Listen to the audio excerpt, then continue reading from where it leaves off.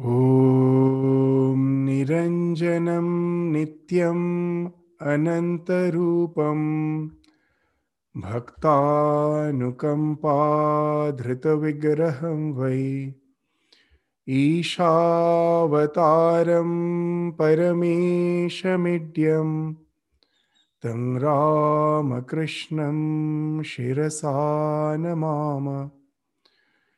जननीं शारदां देवीं रामकृष्णं जगद्गुरुं पादपद्मे तयो श्रुत्वा प्रणमामि मुहुर्मुहुः।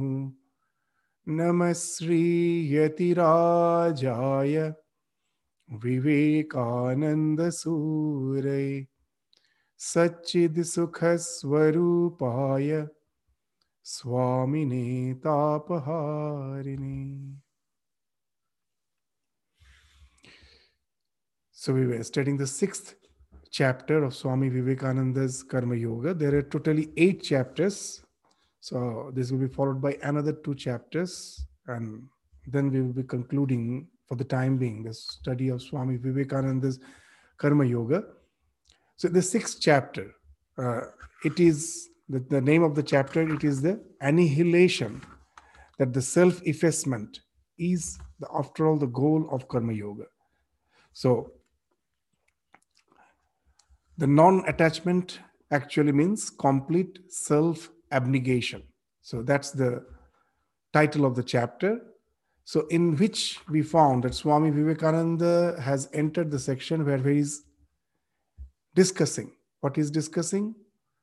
That there cannot be any karma, there cannot be any action which is purely good. The purely white action is not possible. In this world, neither pure white nor pure black. This pure evil, that also is not possible. All the actions are to a certain extent tinged. Maybe that predominantly it's a good action, but it has a tinge of evil in it. And however evil an action may be, we will find it has a tinge of goodness in it. There cannot be purely good and purely bad action. So now why Swami Vivekananda is bringing this idea into his lecture? The idea we will find, actually Swami Vivekananda's background we should always keep in our mind. He's in the West, he's in the States, where the predominant religion is Christianity. So he's the audience. He being an Orient from the first time, he's addressing the people who are from that Christian background. And in Christianity, we find in the theology, in the Christian theology, one of the big problem is the problem of evil. The big question is that if the creation has come out from God, God is the creator, who is all good, then how come there is so much evil in this world? So this is the basic question of the problem of evil. That if God is all good, from whom has emanated this entire creation, then how does the evil exist in the creation? So here we find this is the thing which Christianity has to answer, and that's why we find the concept of evil as a separate personality, as Satan, has came into existence. That it is that almost the eternal fight of the good and the evil, and the idea is there that God is all powerful. At last, the goodness will win. The evil has to be destroyed. It cannot, though it is there, it cannot be omnipotent. It is not omnipotent. It is a God who is the omnipotent, all powerful. So the more we resort to goodness, the more the evil is annihilated, is reduced and annihilated. So that's the idea we find. It's a huge topic of theology. Just to give the main idea behind it, I'm just making these few lines, that the evil cannot be something which has been produced by God, which has been created by God, who is all good. So that's why it has been ascribed, that all the evil has been ascribed to Satan. He is the personification of all evil. And the more we resort to goodness, the more the evil is destroyed, annihilated, attenuated. And a day will come where goodness alone will prevail. And there is the idea of millennium, and there's so many ideas which actually indicates to that at last the goodness will prevail. So from this standpoint, taking this standpoint of the Christianity, there's background of all the audience, Swami Vivekananda is actually bringing this topic of that there cannot be any action which is purely good or purely evil. So the same question from the Vedantic perspective is seen in a different way. What's that? That God as such is, of course, not pure, not good. The idea of goodness and evil is to this phenomenal existence. When we find the Abrahamic religion, they are saying God is all good. In the Vedantic way of saying is God is beyond good and evil. The goodness and the evil, these are something which belongs to the phenomenal existence. In some other lectures, Swami Vivekananda is using some example to explain this, some analogy he's using to explain this idea. He's saying, suppose the dog is resting and it has it's the young ones, the cubs, the small ones, the puppies. And the puppies, they are, they have started just fighting with each other. So the Swamiji is saying for the mother dog, she is not at all perturbed. She knows it's just the childish play of the puppies. They're just small puppies. That's how they behave. So she is not perturbed. But if you go to the perspective of those puppies, it is something, a very serious matter to them. That fight is something that I have to win or I cannot lose. And if I lose, then my other sibling was bossing over me. All those complaints will be there. Even what to speak of the dog, even in the human society. That's the thing. When the small children are fighting with each other, it's something very serious. But we as the parent take it, it's all childish prank. So that's the example Swamiji is saying, that from the God's point of view, what we are doing is a mere childish play. He is beyond good and evil. And to give an example, Vedanta says what? That this world is not exactly a creation of God. It is actually projection. This too has a bit difference. It is projection that he has not created something out of nothing. It is actually the God himself is being projected. The Brahman actually is being projected as the universe. To give an example, let us take an example. The white light, when it is in presence of the prism, when you keep a prism in proximity of the white light, immediately it breaks into the spectrum. From one side of the prism, it is pure white light. On the other side of the prism, it is the spectrum, the 7 colors. So why we are giving this example? There's in Vedanta, they say that when the mind comes into picture, from where the mind came, if God alone is there. So here we find Vedanta is never interested in answering that question. He's not interested. That's why they have termed the term ignorance. We don't know. It has happened. How you know it has happened? Because as an ordinary limited being, I, through my spiritual realization, can realize. So the spiritual realization can take me to that experience that there is only one non-dual existence. This local I, this local sense of ego, that I am, if I close my eyes, ears, everything, and just to think who I am, I cannot get rid of the idea that I constantly emanating. But that sense of I has a locality. I cannot get rid of that locality, that I am in space, time, at certain place sitting, from where that idea of I is emanating.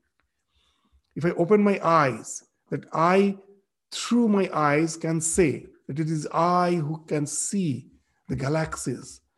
And I can imagine, even the last galaxy, which the science has said that is the last, I can imagine, no, there must be something beyond that. So when the I is finding expression through my mind, it has no limit. It is that you cannot say that that as the visible world ends here, there is no such till now the science haven't found where the visible world ends. But just for sorry, the sake of example, we take that the physical world ends here. But with my imagination, I can even go beyond that. So this I at present is a localized being which has a center, but which has no circumference. That's what Swami Vivekananda in some other places is saying. That this individuality, these individuals, we as individual are a circle which has a center, but which has no circumference. What actually is meant by spiritual realization?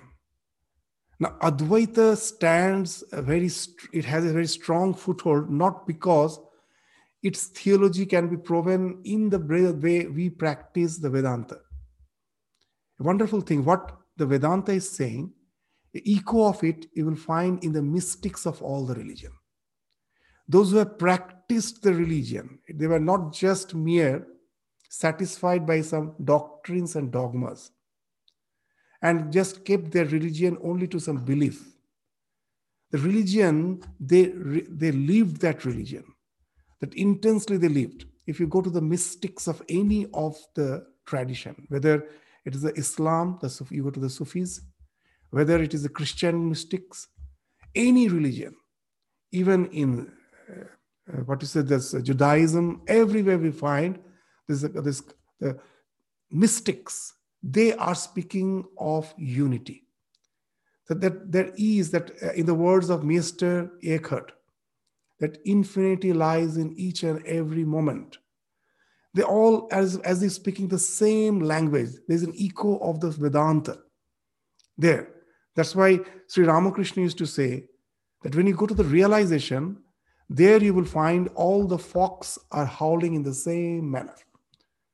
In the forest, it happens. When one fox howls, immediately you will find all other foxes resonating, echoing, as if consenting to what that the first fox has howled.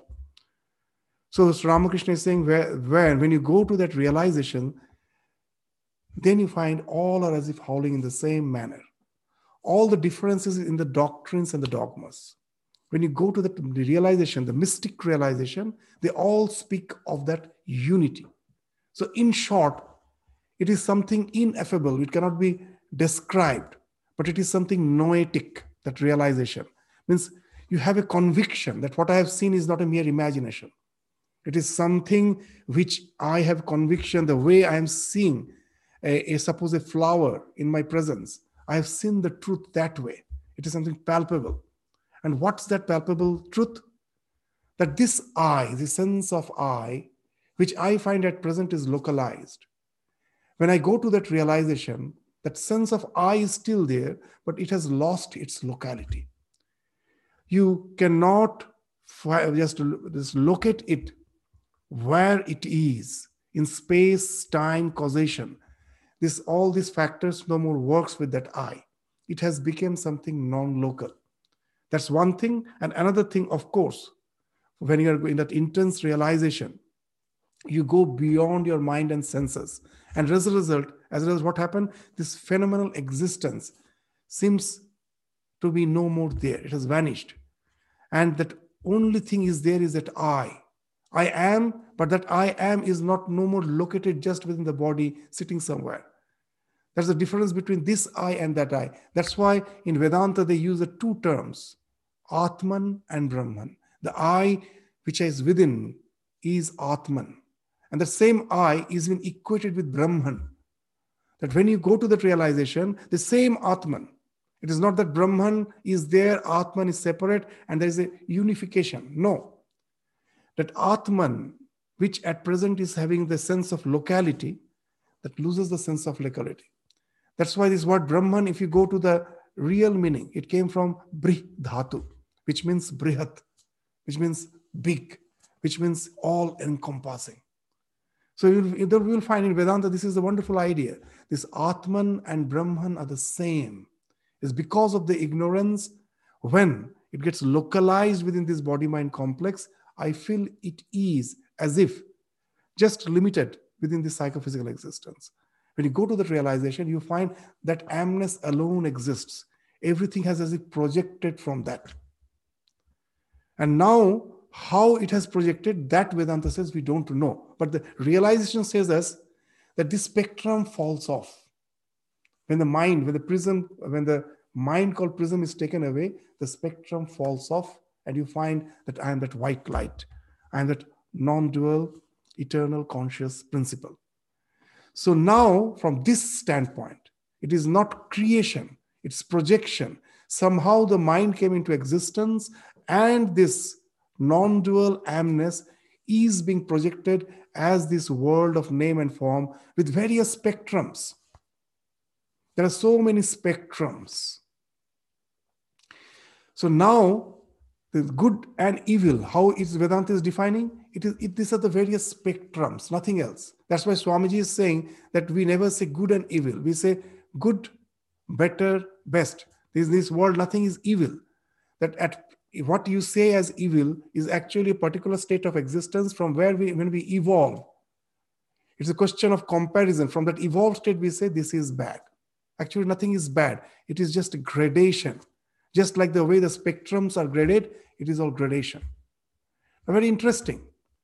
What happens when I, in the phenomenal existence, am trying to make all good? Now we know that when the light falls on the prism, we are just taking an example. It breaks into a spectrum. Now, if I identify myself with the red spectrum, what I will try? I will say that the red spectrum should encompass the entire existence. The other spectrum should vanish.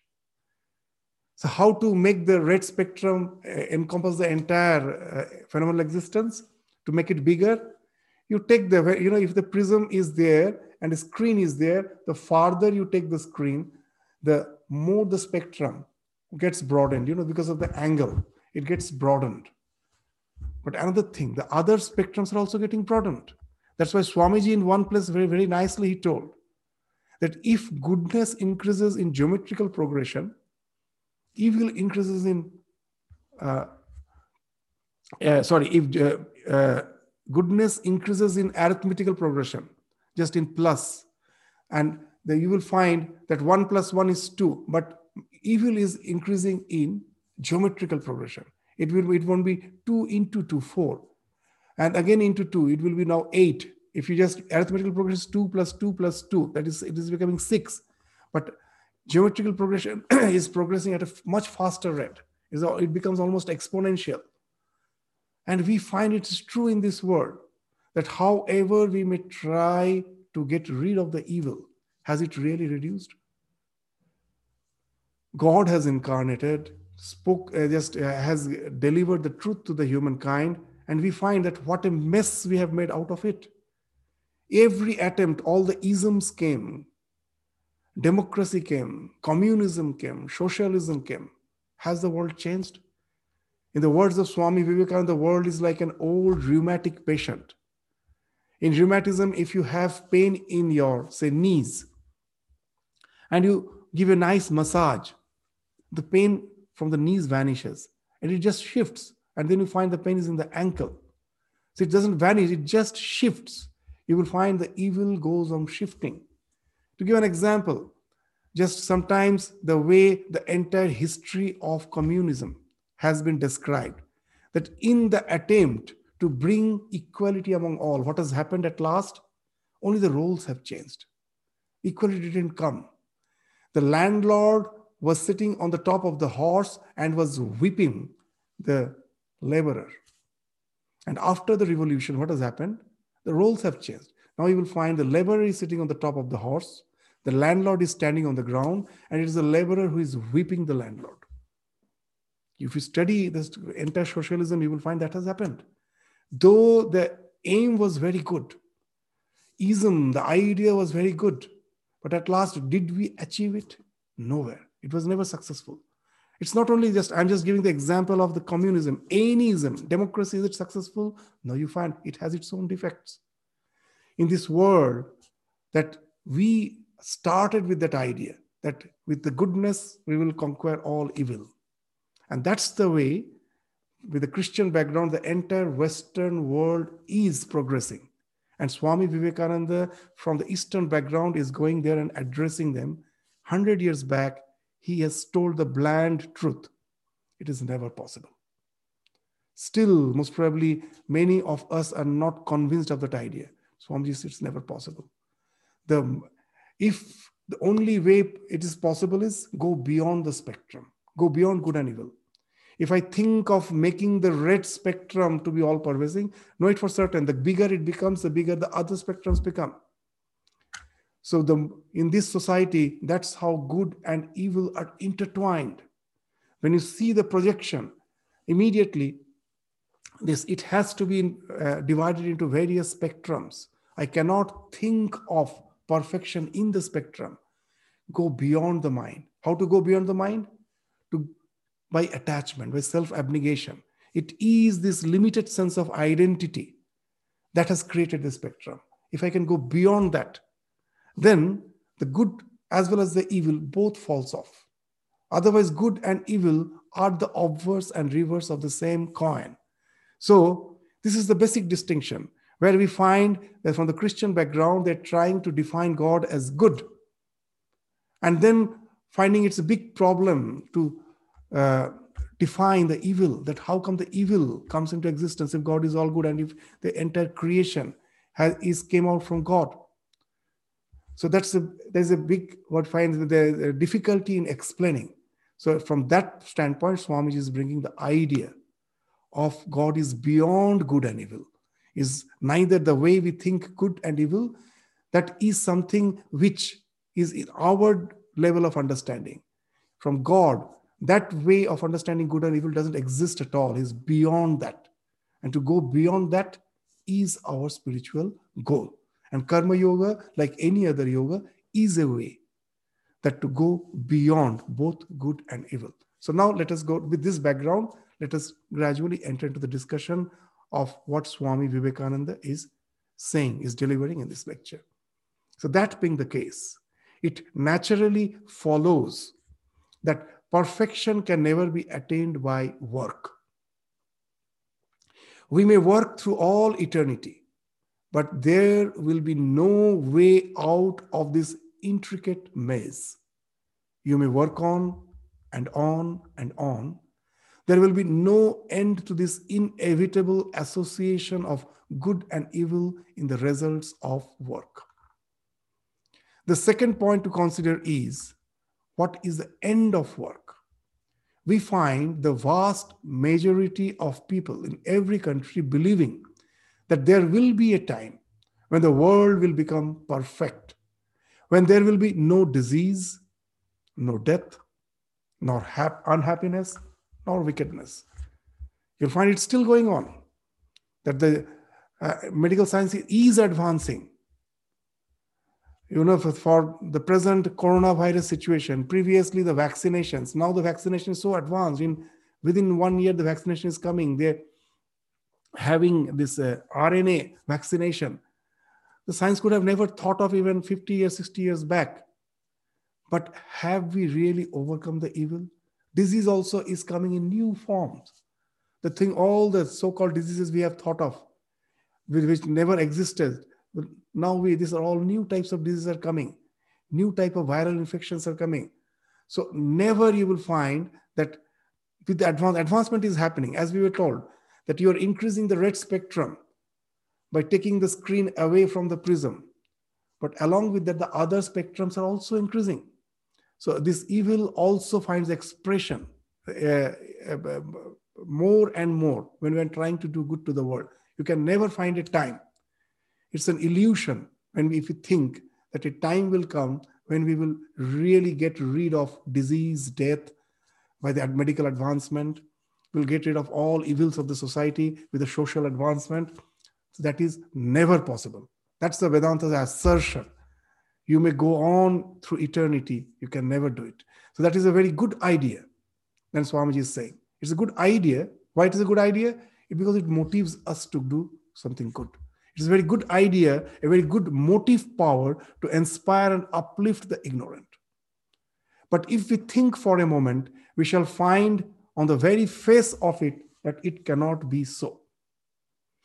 So this line, I will just, someone asked me in India, this time when I visited last year, that you all go to the West and just preach the Vedanta. But why should they take Vedanta? Now that we are not in a way to just really try to, what you say, that preach Vedanta. It's just our way of life we are doing. But he thought it that way and told that way. That why, because, and then he said, why you are saying that? What, from what background? The Western world is so advanced.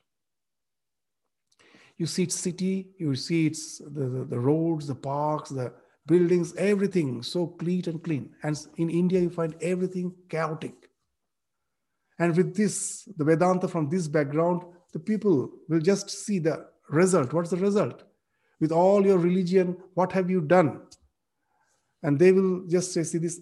And so this is actually the basic difference in the way we think of the ultimate reality.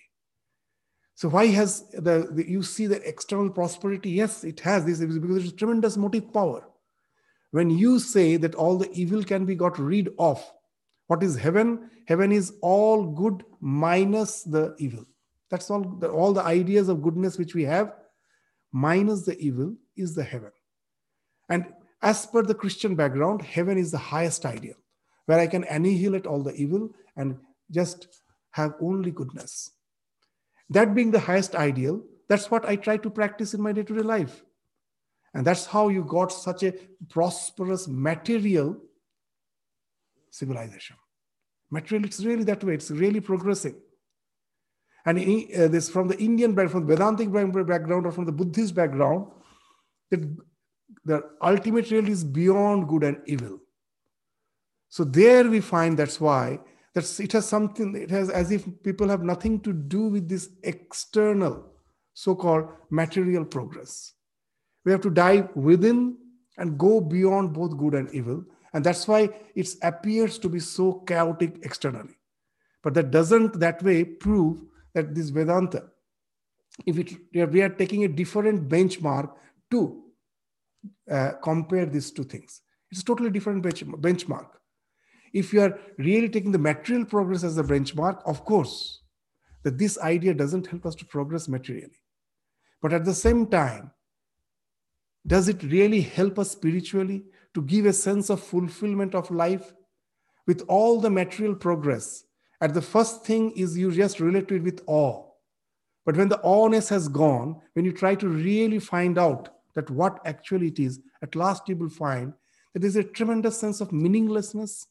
Because after all, you find that with all the advancement at last, you cannot get rid of the evil. It is coming in a different way.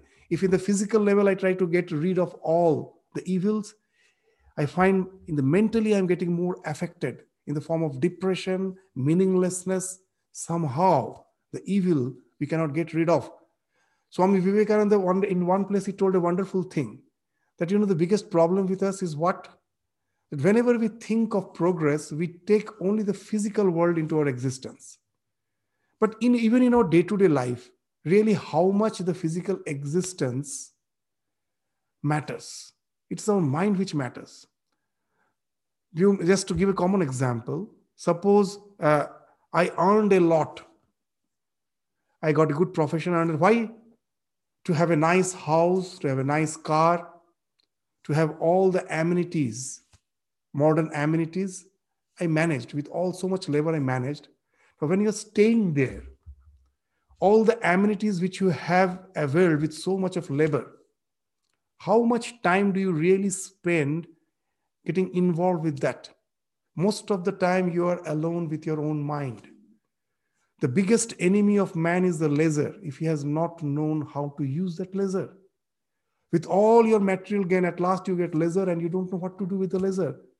So see the paradox. I don't know what to do with the leisure. We got with all, because I thought the material progress alone is the progress. What about the mind, with which I have to deal most of my time? With all the materialism, it will just involve only a very small part of my life. Rest of the time, I'm left out with my mind and I don't know what to do. So that's, now you will find just why we are saying this, to contrast that it's a very good motive power, but there is a flaw in it. It cannot be the highest. It is required. But along with that, we have to take care of our spiritual growth with all the material growth. This should run hand in hand. Otherwise, there can never be the real sense of fulfillment in our life. So it's a good motive power. But we will find that it is not something which is all perfect. So that it is a very good idea, a very good motive power to inspire and uplift the ignorant. But if we think for a moment, we shall find on the very face of it that it cannot be so. How can it be, seeing that good and evil are the obverse and reverse of the same coin? How can you have good without evil at the same time? What is meant by perfection? A perfect life is a contradiction in terms. There cannot be something called perfect life, because the word life itself means what? That from the Vedanta perspective, I as that non-local consciousness was beyond all need. But the moment I get identified with a particular body, just to say a microbe, take a microbe. In the Petri dish, I am just seeing through a microscope that how the microbes behave. If I put some nutrients, it is drawn towards it. If I put some toxin, it moves away from it. The stimuli response speaks of life. And what stimuli response speaks of? The things which, once I get identified with the psychophysical existence, the things which are favorable for its existence. As now I have identified with the body, my existence has been identified with that body, the things which are favorable for it, that I think has to be good. The thing which is not favorable for its existence, I think to be bad. And constantly this fight has to be there. In a life without this struggle, I cannot think of life. Swamiji will come to an example that sometimes we may think that let us in no way interact with the world so that I in no way harm the world. But you know what happens? Even if I resign from all my activities and I'm sitting in my room thinking that I'm in no way harming anyone, is it the fact? No. The one who doesn't harm anyone is a dead body. The moment we die, you will find it takes only few hours. The body will start decomposing. Why my body doesn't decompose? Why a dead body starts decomposing? Because constantly I'm fighting. Through my breath, the microbes are entering my body. The antigens, the antibodies, the white blood corpuscles, they are there. They are there as the army, constantly fighting. Even when I am sitting idly, I am thinking I'm not harming anyone. It cannot be. So that's why life is a contradiction in terms. In Brihadaranyaka Upanishad, it has been told, Ashanaya hi mrityu. Hunger is death. The moment you are hungry, it means death to someone else. How can life be perfect? Sometimes we find that's why we try to please ourselves. We say that God has created the entire universe for us, the sun, the moon, the food, the animals. It's a very selfish way of understanding, not seeing the other spectrum where it is all evil. I'm just limiting my spectrum and thinking, wow, God has created for me. But is it really perfect? If I take the entire creation just as a whole, and that type of awareness is growing more and more, because in the present day we find that we cannot exist apart from the entire creation. In our attempt to have more and more prosperity, we have already damaged the entire environment. In turn, we are getting affected. Global warming, this ozone hole, whatever you may say, it is our creation, because the goodness is something which has a broader spectrum. We have to include them. That idea that God has created everything for me to enjoy, so that that idea itself is full of flaws. That cannot be. It's a coexisting world. So we will find this is the idea, a perfect life is contradiction in terms. It can never be. It's a constant interaction, constant fight. Life itself is a state of continuous struggle between ourselves and everything outside. Every moment we are fighting actually with the external nature. And if we are defeated, our life has to go. It is, for instance, a continuous struggle for food and air. If food and air fails, we die. Life is not a simple and smoothly flowing thing, but it is a compound effect. This complex struggle between something inside and the external world is what we call life. So it is clear that when this struggle ceases, there will be an end of life. So that's what we were saying. There is no struggle in the dead body.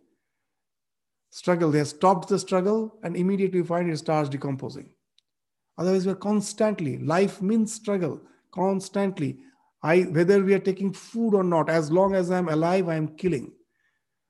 There are many who say that, that yes, we cannot avoid killing, but it's better always not to avoid not taking the higher life of the higher forms of life. The vegetarianism, the veganism, because for them the consciousness is something more palpable. But actually it is not so. Suffering is something which is same for all. Suffering is like a gas. If I take a small amount of gas and leave it in a room, a room which is totally vacuum, the gas won't just sit in one place, in one corner. It will immediately spread in that entire room. And if I have a larger volume of gas, that also will spread. Everyone thinks my suffering no one can understand. My suffering is so intense. In this world, you will find, if you just ask, that no one suffers like me. Actually, it's not the quantity of suffering. The suffering's nature is such, it just pervades. If anyone says, when I eat the plant doesn't suffer, it is actually just masking. It is not the truth. But, when anyone is hanged, his face is first covered. Why, so that I do not see the reaction in that face, because that affects me. So first I will mask him, put a mask on that man's face and then hang him. So that the reaction, the pain, I don't see, I don't relate. When I say that the lower forms of animals, when I kill, I don't kill the higher, it's only masking. The suffering is the same. It's just total rubbish when we say that it's only the higher forms suffer more and the lower forms doesn't suffer. They suffer the same way, but it has been masked. As my level of awareness is not to the same level of awareness of them, it has just been masked. And I feel that they don't suffer. Just the way to not to relate to the suffering of the man who is being hanged, I mask him. It's almost the same way the nature has masked. These all type of arguments are actually totally rubbish. The fact is, life is not possible without killing others. It's a fact. So why Swamiji is taking all this point? Just to give a different paradigm, otherwise we become fanatic. To accept the truth and then to find out the way out. So that's why Swamiji is taking through this type of discussion. The complex struggle. So let us go back to his words. The complex struggle between something inside and the external world is what we call life. So it is clear that when this struggle ceases, there will be an end of life. What is meant by ideal happiness is the cessation of the struggle, but then life will cease. For the struggle can only cease when life itself has ceased. So what's the ideal happiness?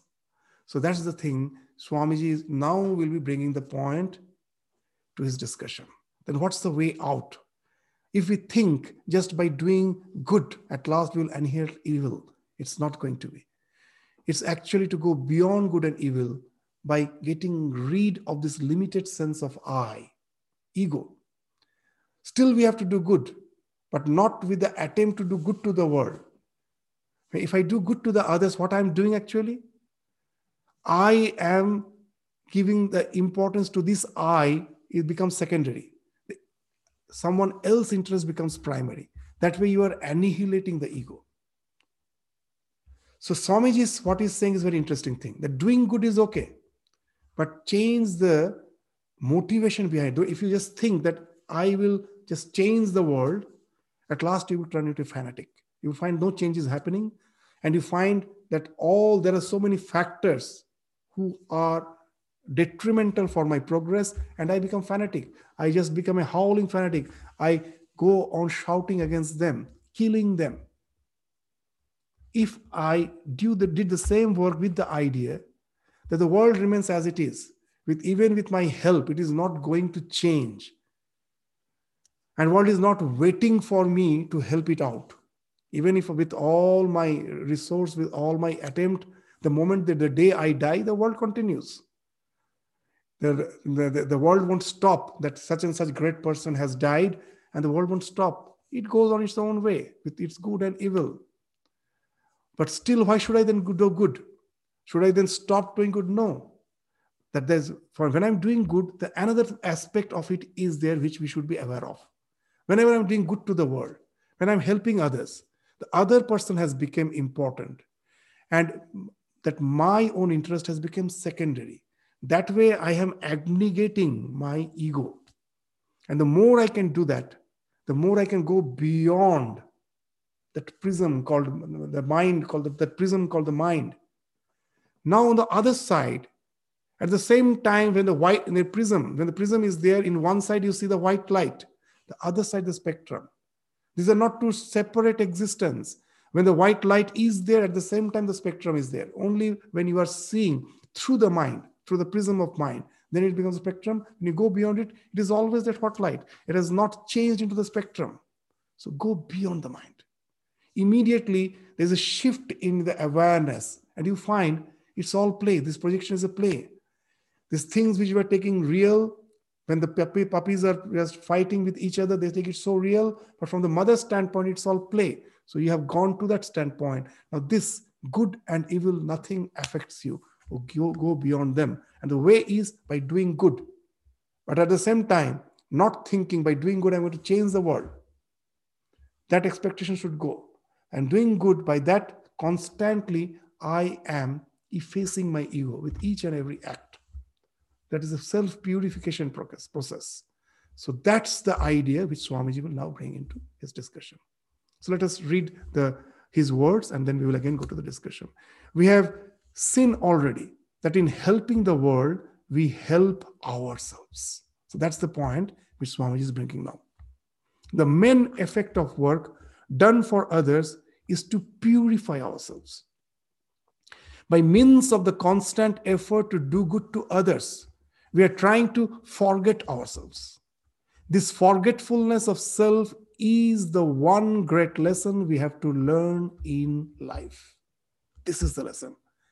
If I think that by doing good I'm going to change the world, that at last will turn me into a fanatic, horrible fanatic.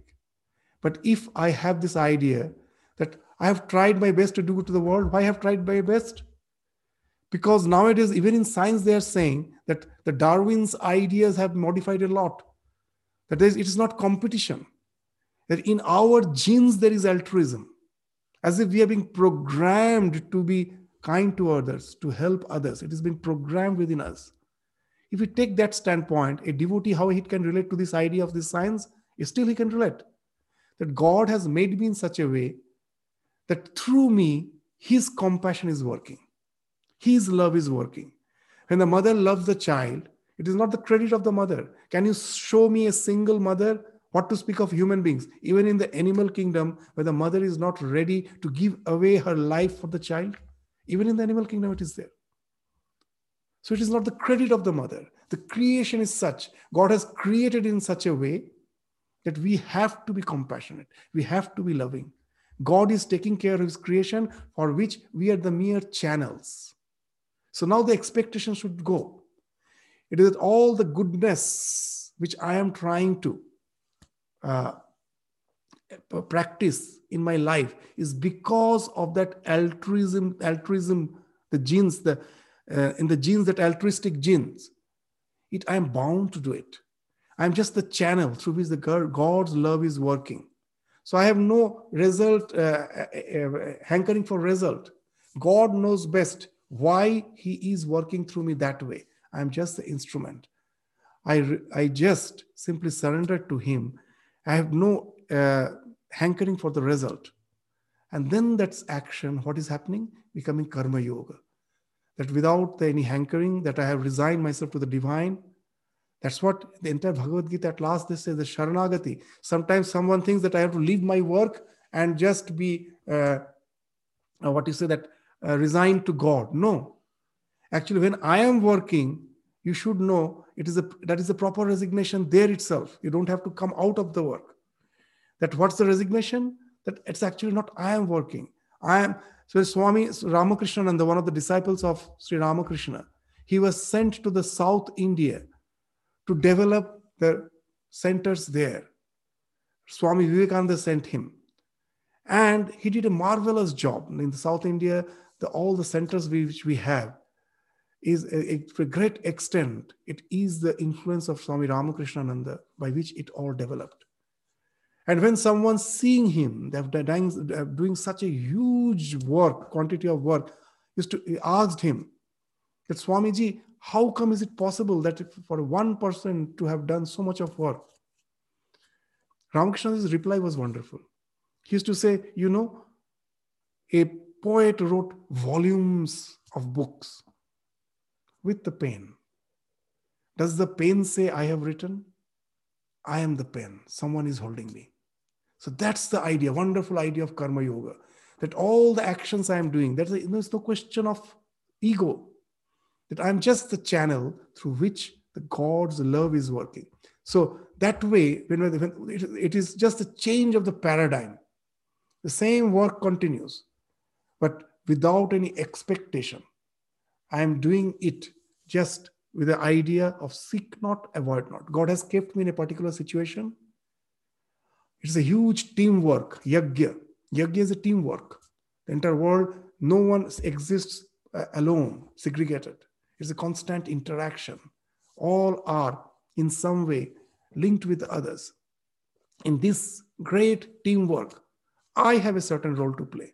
That's how God has created me. So I don't avoid.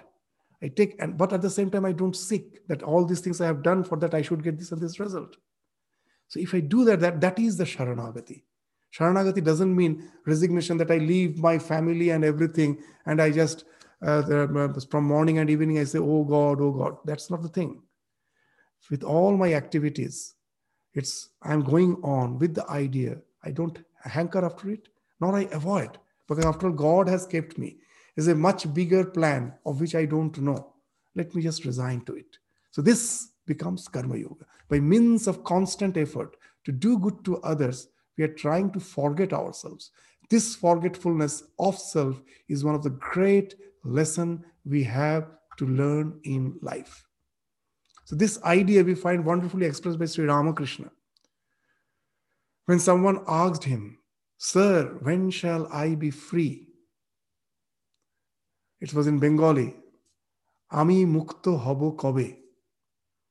Ramakrishna used to play a wonderful pun with the words. Immediately in another one sentence, he gave the reply. When shall I be free? His answer was, when I cease to be. That it's a paradox. When you say, when shall I be free?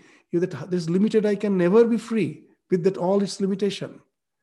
This limit I has to vanish. This old man has to go. Even you will find in the Bible, they say that Swamiji will refer to, the old man must die.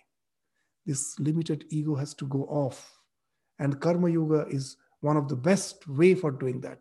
Because by each and every good action, I am subjugating my ego. Not giving importance to that. Others' interest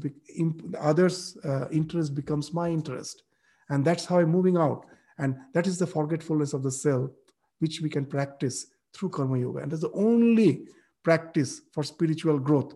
Means whether you are a Jnani or a Bhakta or a karma yogi. At last, everyone is trying to efface the ego in their own way. The ways may be different, but the purpose, all the practices, the aim of all the practices is the same. Is the effacement of the ego, is a self-abnegation. So that's what Swamiji is now discussing. Let us again go to the words of Swami Vivekananda. Man thinks foolishly that he can make himself happy, and after years of struggle, finds out at last that true happiness consists in killing selfishness, and that no one can make him happy except himself. Every act of charity, every thought of sympathy, every action of help, every good deed is taking so much of self importance away from our little selves and making us think of ourselves as the lowest and the least, and therefore it is all good. Here we find jnana, bhakti, and karma all come to one point. The highest idea is eternal and entire self abnegation, where there is no I, but all is thou. And whether he is conscious or unconscious of it, Karma Yoga leads a man to that end. Now, Swamiji will be speaking that the Bhakta sometimes is so much eager to keep his individuality. In the words of Chaitanya Mahaprabhu, Ami chini hote chai na, chini khete chai. It's actually been spoken by Ram Prasad in one of his songs. Chaitanya Mahaprabhu also referred to it, that I don't want to be sugar, I want to taste sugar. As per Advaita Vedanta, that you as it become the sugar, one with the absolute reality. So here it's more a question of what you're liking, not of the real actual reality, that I don't want to be that. I want to taste the sugar, I want to maintain my individual, this identity. But even when you're trying to maintain your individual identity, actually you're constantly practicing self-effacement. That's the only spiritual practice. That's what Swami Vivekananda will indicate. A religious preacher, in the words of Swamiji now, let us come, may become horrified at the idea of an impersonal God. He may insist on a personal God and wish to keep up his own identity and individuality, whatever he may mean by that. But his ideas of ethics, if they are really good, cannot but be based on the highest self-abnegation. The one who is saying that I don't want to be the sugar, I want to taste sugar, but as for the practice is concerned, what he is saying? Trinadapi shunichena. So this is one of the stanzas of the Shikshashtakam. Of all the Chaitanya Mahaprabhu's work, written work, only these 6 stanzas remain. He was an erudite scholar, but nothing remains of as such of his literary work. Only 6 stanzas, Shikshashtakam, they're really extremely powerful. The entire spiritual, our journey, our attitude, our orientation, what it should be. In the 6 stanzas, in a wonderful way he has written. One of the stanza, what he's saying? Trinadapi shunichena, taroriva shahishtana, amanina manadena, kirtaniya sadahari. That kirtaniya sadahari comes last. Go on praising the Lord. Go on thinking of the Lord. There's the last phrase. Before that, these practices he's speaking, which speaks of self-abnegation, that first just shed off all the dross from that the so-called your worldly material ego by becoming humble. Humble, what's that humility like? Trinadapi, even like a grass, a small grass. You become something humble than that. The grass is so humble that when anyone walks over it, it's pressed by it. It never dies. It allows everyone to walk through it. It is never having any as such complaint. It is forbearing. There's so much of onslaught going on constantly over him.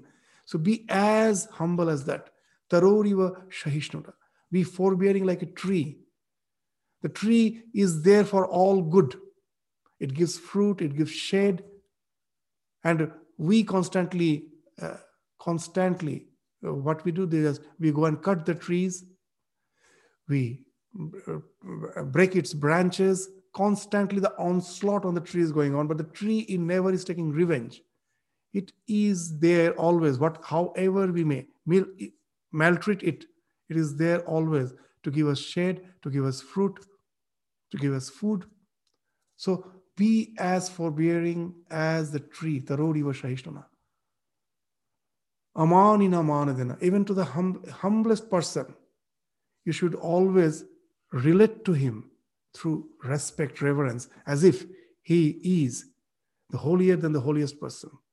So that way you should relate to the entire creation through that respect. And then Kirtanyasa. So isn't it self-abnegation? That's the practice which he's speaking of.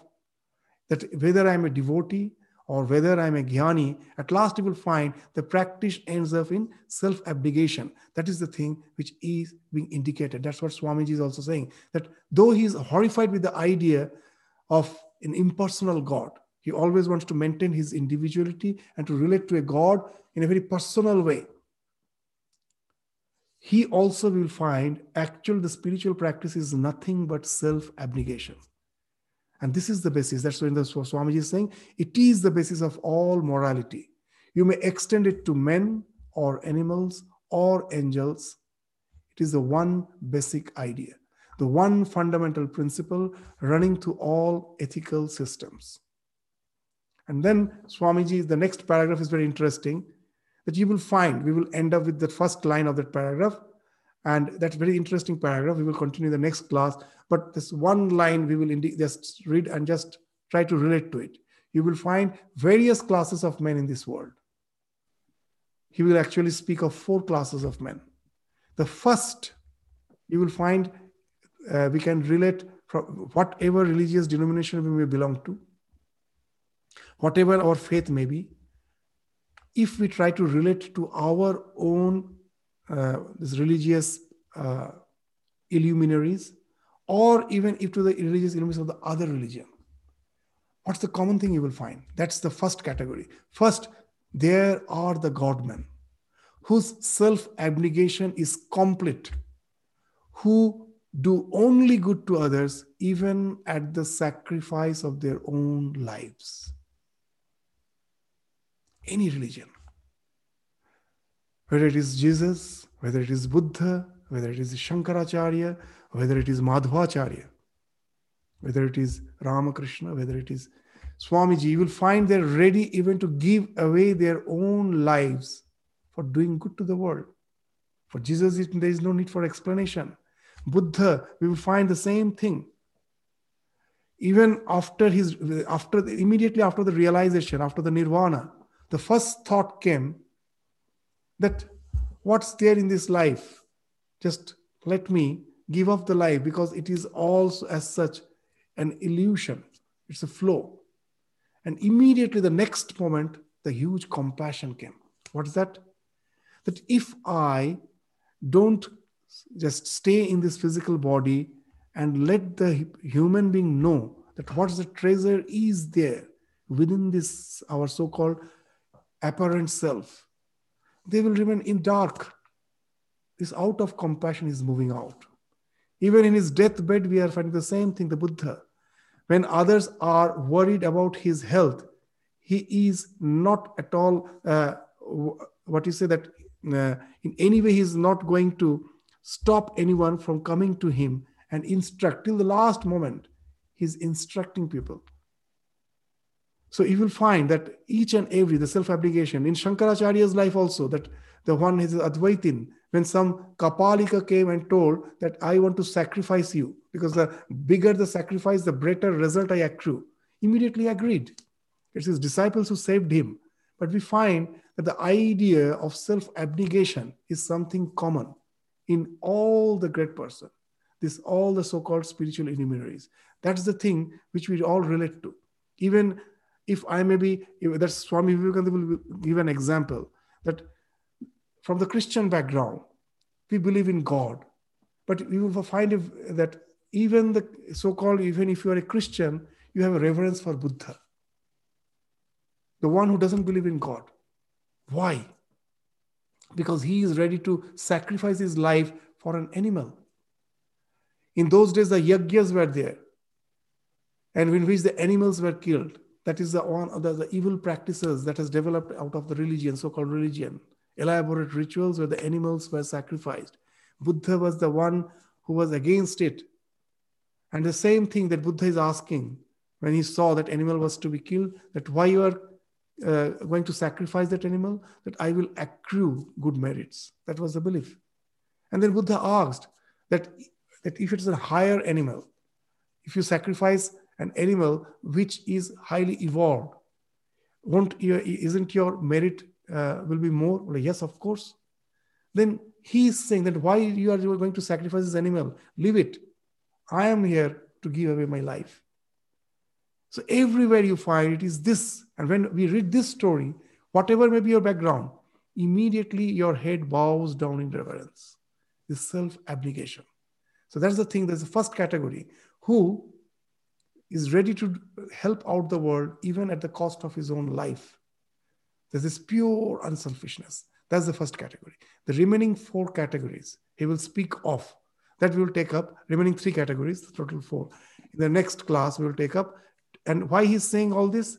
Just to highlight the point. At last, it is abnegation, which alone is the highest ideal. And that's all we should aspire for if we really want spiritual illumination. So with this, we stop our discussion today. We will continue with the remaining portion of the lecture again in the next class. Thank you all. Thank you, Swamiji. Namaskar. Namaskar. Namaskar. Pranam, Swamiji. Namaskar. Pranam, Swamiji. Namaskar.